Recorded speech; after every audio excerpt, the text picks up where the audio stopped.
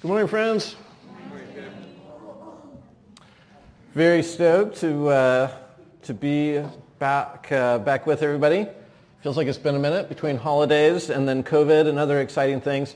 I got COVID for Christmas or shortly thereafter. Many of you know that, so that was great. As Cousin Eddie says, it's the gift that keeps on giving. So, but actually, one of the gifts in that is no one else in my family got it. So, some severe isolation and whatnot, and everybody was great. So, very cool. And thank you to Kenji and others. There are so many last-minute shifts in personnel this week with a lot of people sick. So, thank you, everybody, for that.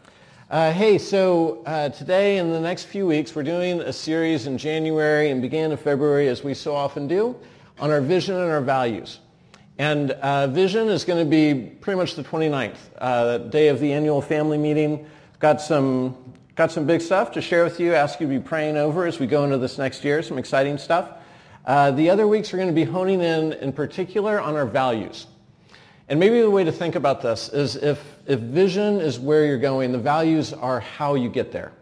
These are the rules of the road. These are kind of the indispensable elements that wherever it is that we are going, that God is leading us, we have to do these things and do the things well if we are to consider ourselves faithful in living out the vision that God gives us. So at Life, there's several that we consider core, and they're on your bulletin, which actually I'm realizing as I say that you don't have today, because that was another casualty of sickness this week. Those did not make it. But they're on the website too. But there's sort of the big four on our values that we always start off with when we talk about this. And that's being a people that are biblical, devotional, missional, and connectional. Those four are really key to how we understand who we are as a people, who we are as a church family. And we're going to be teaching through those over the next few weeks. The first one that we're doing today, the first one is biblical. And biblical comes first because everything else follows this one. We share the belief that all Christians have historically held that the Bible is the actual Word of God, that it is our final authority for what we believe, what we teach, how we practice, and how we live. And so this one is really foundational, right? Because if you think about it, if we get this one right, we are going to get so many other things right as well. It's going to become the blueprint. It's going to become the game plan for how we make our decisions, for how we move forward in most everything. And conversely, if we get this one wrong, if we don't pay sufficient attention to this, we'll get almost everything else wrong too. So this one is always first for us. In all grace and humility and the strength that God provides, being believers that are biblical. Now, let's throw this up as kind of our headline this morning. To be a biblical Christian.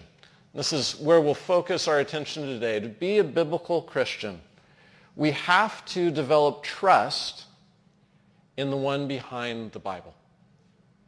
I would submit to you this morning that being a believer in Christ and doing so in a way that is biblical, or we are trying to know and to live the Scriptures, that this often boils down to a question of trust. Trusting the one who gave us these words. Now, this is maybe in contrast to it being a matter of willpower, right? And I think so often this is the way that we approach this idea of being people who are living under the Scriptures, that it's a matter of willpower. Maybe it's willpower to get up in the morning and read that Bible, or maybe it's willpower to obey the things that you read.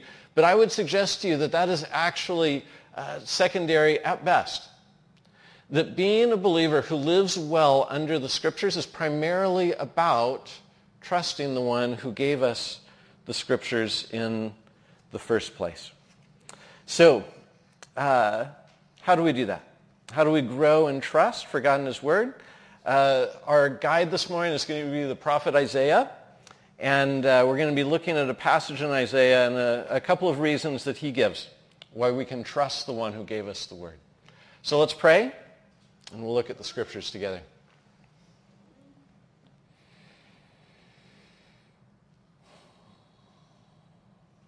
Heavenly Father, we do come to you today with the trust that we have and asking you just to add to it. Lord, we think of a man in the Gospels who says to Jesus, I do believe. Help me with my unbelief. And that's our prayer this morning too. That you would just draw us to deeper places of knowing who you are, of living out of that reality. And God, we would ask that as we do so, that you would empower us by your Holy Spirit to be those who are trusting you, who are following you, and in the process are becoming more like Jesus. We pray this in Christ's name. Amen. So this is Isaiah chapter 26, verses 7 and 8.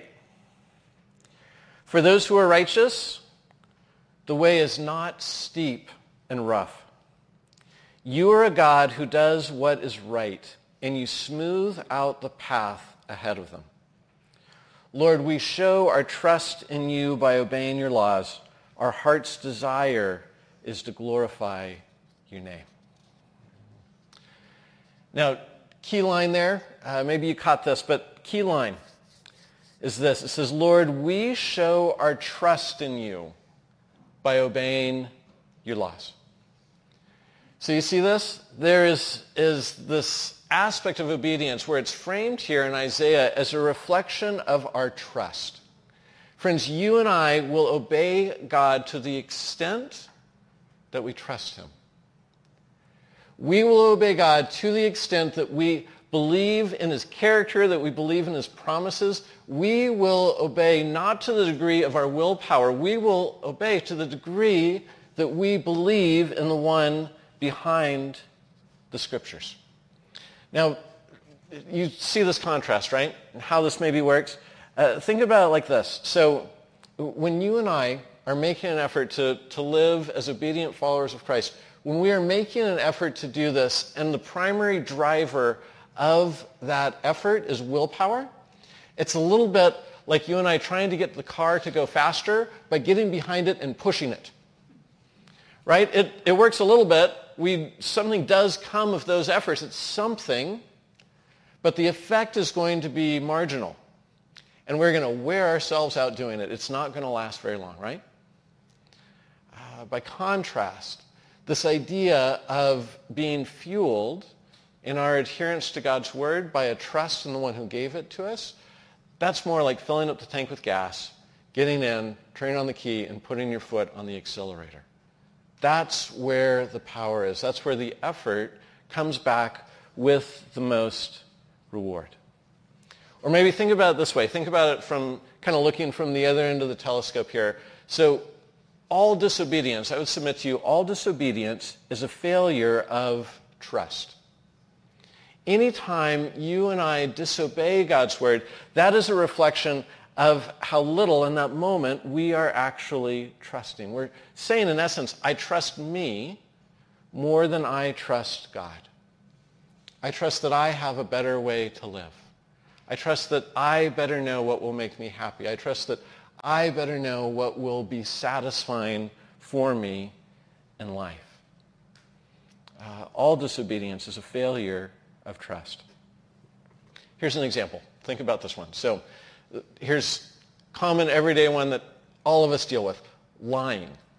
Right? Think about lying. So who gets really, really excited when they get to lie to someone? Right?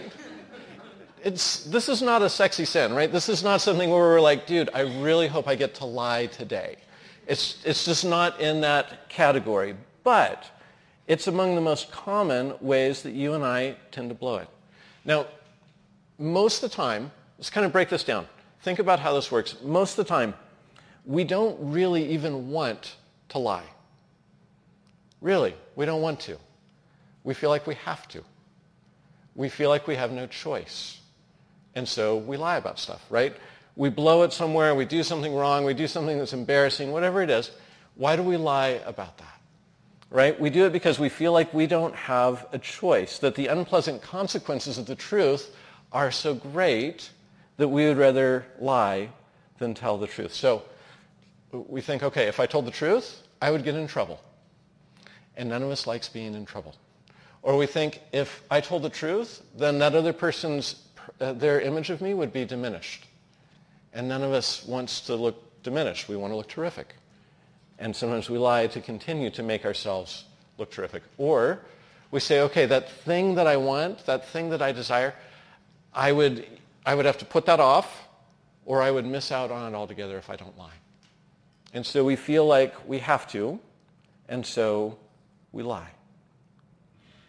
But think about it. What does that action, what does that lie really say about what we actually believe? Right? It says, in essence, I believe the best way for me to live is to avoid unpleasant consequences at whatever expense. I believe it's better for me to not get in trouble, or to not have my reputation diminished, or to not have to wait or miss out on whatever that thing is, and so we lie as a result. It says something about what we believe at our core. Right? Still with me? Now, think about this, kind of as a contrast. Think about this.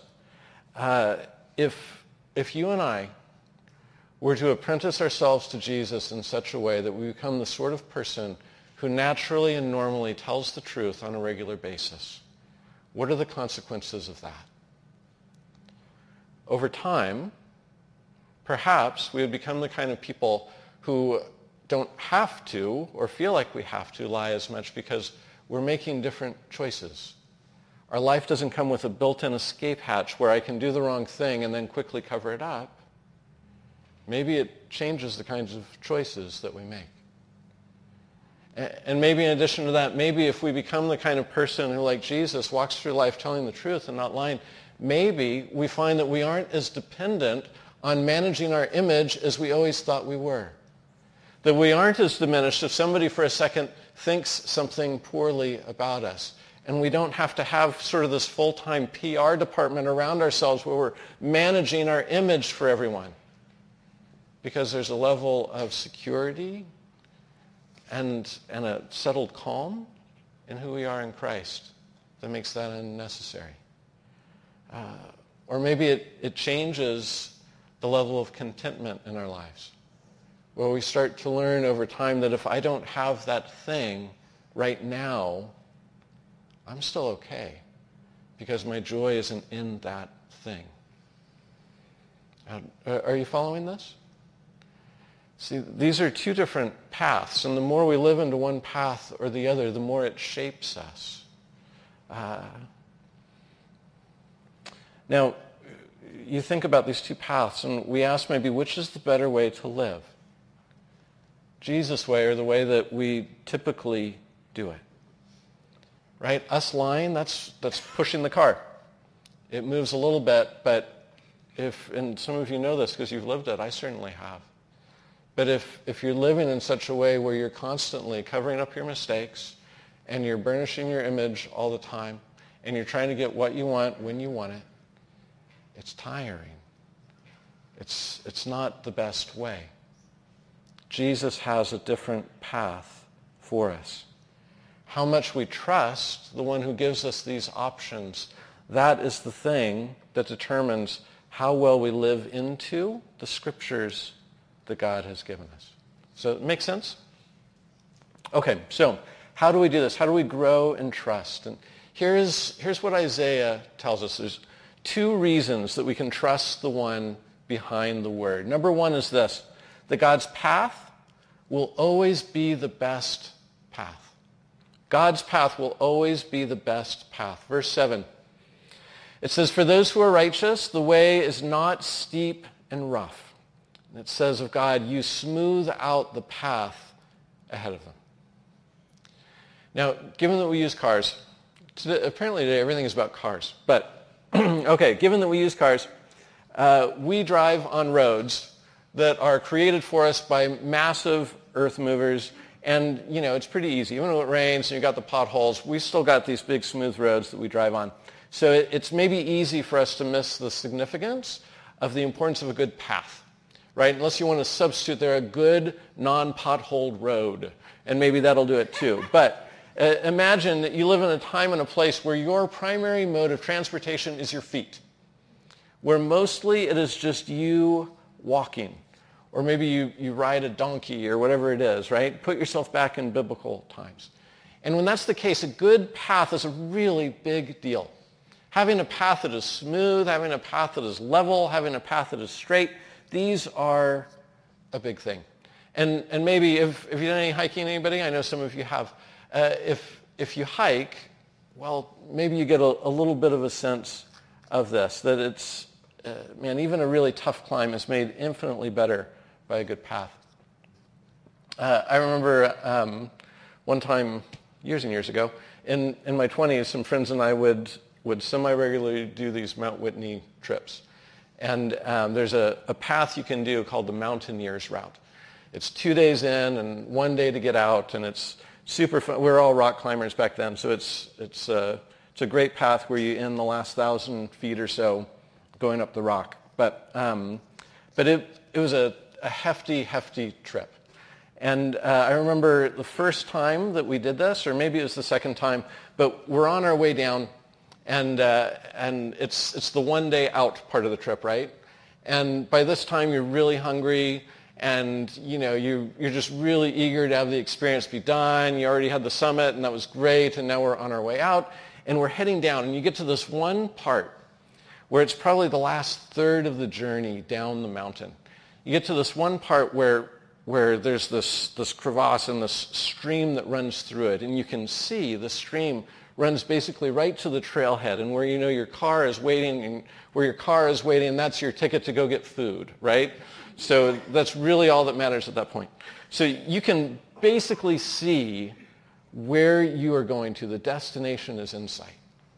But the trail goes up again, right? We've already been going up. Now we're going down. The trail goes up, and you go up over this ridge, and you do this huge sweeping miles and miles to come down on the other side of this. And this one time, my buddies and I were looking at this, and you've got the trail that goes up again, and it goes on forever and ever to get to the car. And then you've got this straight path down the middle. And we're like, you know what? The shortest distance between 2 points, it's a straight line, right? Let's just go down the crevasse. It'll be great. And so we do. And of course, you already know what happens. There's no trail. And we have machetes out, and we're hacking off branches, and we're trying to get through this thing. And it takes us 3 times the amount of time to take this direct, easy route that it would if we were to do the long, winding route with the ups and the downs. And friends, how often do we live our lives this way? This is that failure of trust. This is what disobedience is. It's when we see the path that God has laid out and we say, that looks kind of hard. I'm not sure I want to do that. Or it's going to take me too long. Or there's going to be ups and downs on it. I can see where I'm going. I just want to go there. That's the thing that I want. That's the thing that I need. But it's not actually the best path. It's a mirage. God's path is always going to be the best path. That's what Isaiah is telling us here.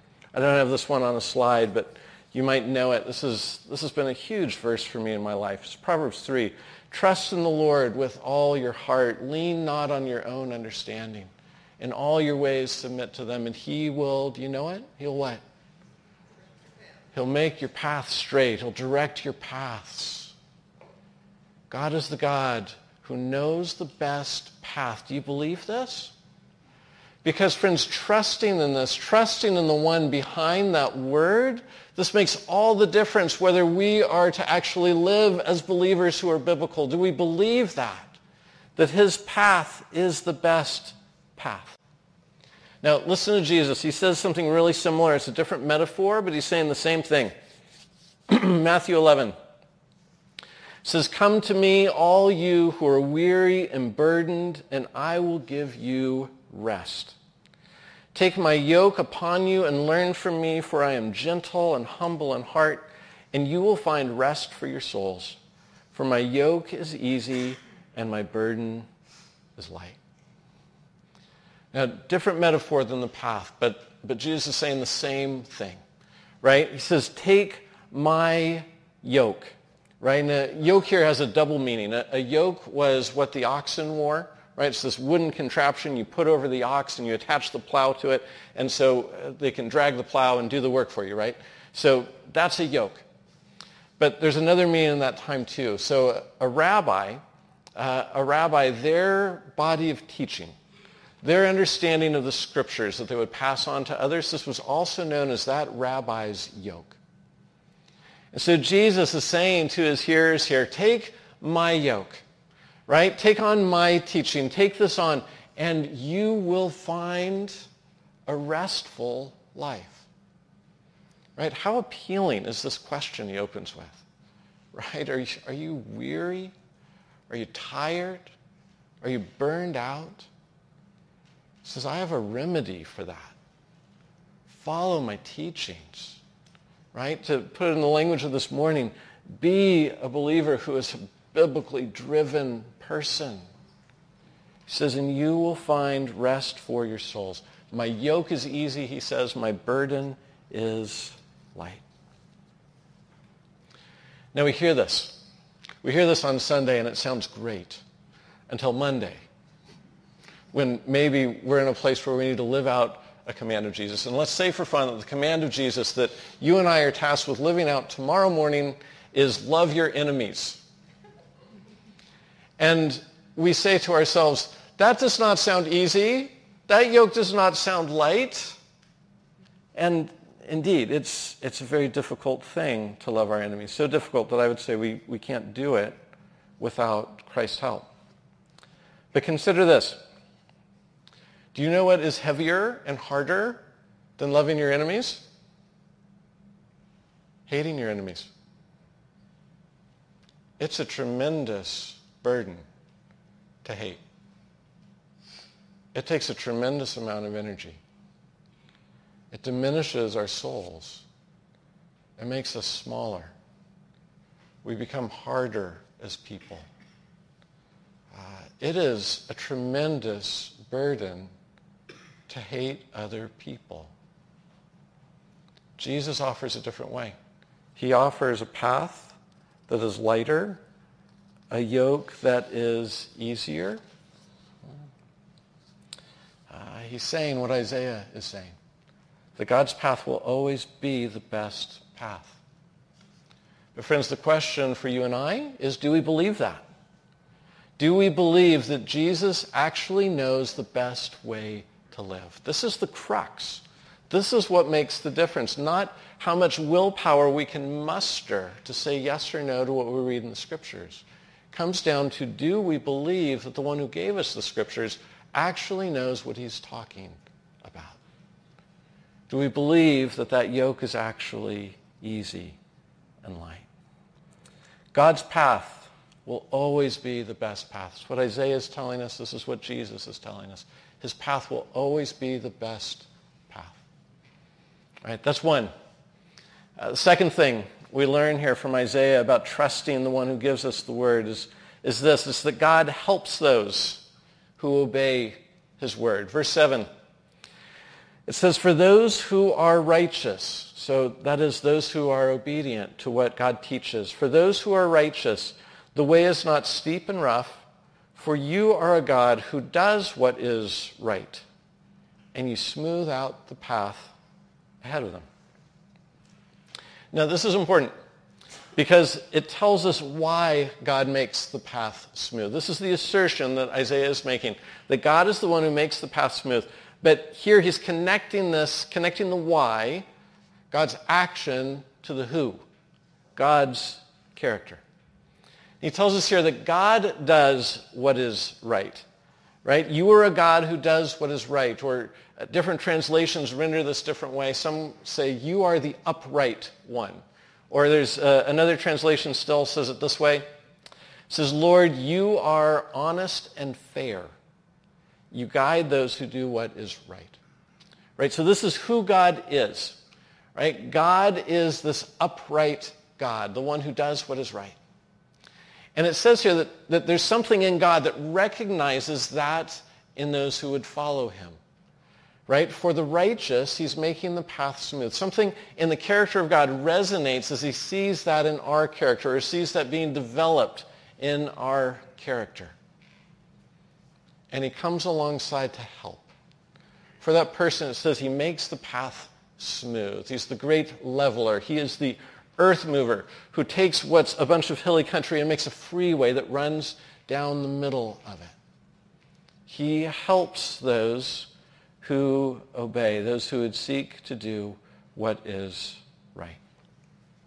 Now, remember, this isn't in this text, but we talk about it a lot. Remember, God's ultimate aim is not to make you into a kind of this subservient person who simply does what he says because he has said it. He's not looking to make himself a bunch of slaves who do what they are told.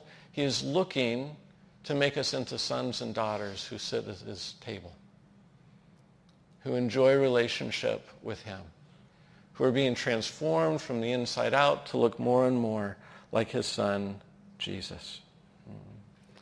In other words, God wants to create in you and I a certain type of character that is like his. And so he responds to that when he sees that in us, when he sees that we are developing the sort of character that is in fact his goal. He runs to help us in that, to make the way smooth as we pursue him in this. Here's another.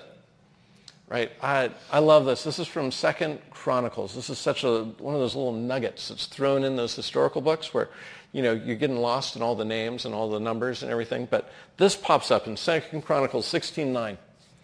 It says, "For the eyes of the Lord roam throughout the earth to strengthen those whose hearts are fully committed to him." Let me read that again. This is so good. "For the eyes of the Lord roam throughout the earth to strengthen those whose hearts are fully committed to him." Isn't that a great picture? God's eyes are roaming. God is searching. He's not even passive in this. It's not that he happens to look up right as you're doing the right thing and he's like, "Hey, attaboy, good job." God's eyes are roaming the earth looking for those whose hearts are fully committed to him. And for what purpose? To give them strength. God helps those who obey his word. It's a great, great image. And note this too. This is really important. Note, it does not say that God is looking for the perfect.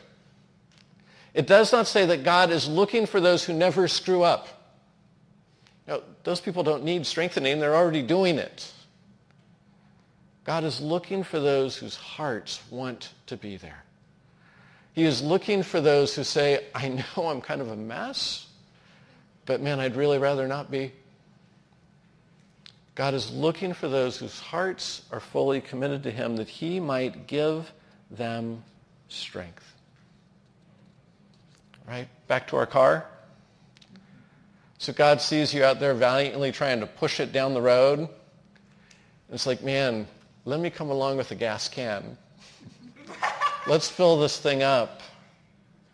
I can give you more power to do the thing that you are desiring to do. Maybe think about it like this. So when you are pouring a cup of coffee in the morning and you've carved out 10 minutes when you're sitting there and you're praying through a passage of Scripture and you say, "I want to do that today." That God is right there with you. And his Holy Spirit, this is one of the functions of the Holy Spirit. His Holy Spirit is right there at your side to strengthen you to do that thing. That you will not be on your own in doing this. It won't just be you trying to hack out a path. It won't just be you trying to plow with this yoke on your back. It is going to be the Holy Spirit of God saying, "All right, let's do this thing together. You want to obey God? I'll give you the strength for that." Right? So whatever it is that you're kind of currently working on, right? Maybe you and God, you're having conversations right now about being less judgmental, or about not over drinking, or not overeating, or you're trying to become more humble, or you're trying to become less judgmental. Whatever it is, friends, when you show up and you're like, "Okay, God, I want this," man, he's right there. The Holy Spirit is right there to say, "Okay, let's do this together." And then you know what happens as you do this repeatedly, right? If this isn't a one-off, if this is the way that you are aspiring to live, not as somebody who every now and again says, okay, I'm going to try to live as a biblical Christian, but if this is something that you're living into on the regular, what happens with that? Well, the beautiful thing is that over time, as you do this repeatedly, it becomes part of your character, part of the normal and natural way that you operate. And then one day, you wake up and you've been working with God on becoming less judgmental, and you wake up one day and realize, that's a lot less difficult than it used to be. And you say, oh, okay, the yoke is easy, the burden is light. What at one point felt very heavy and very difficult is now just who you are. Because God, the righteous one, sees you attempting to act righteously, and he strengthens you. He helps those who obey his word. It's a great deal. We get so much out of this. And do you know what God gets out of it? Here's what he gains. God gains the person that we become.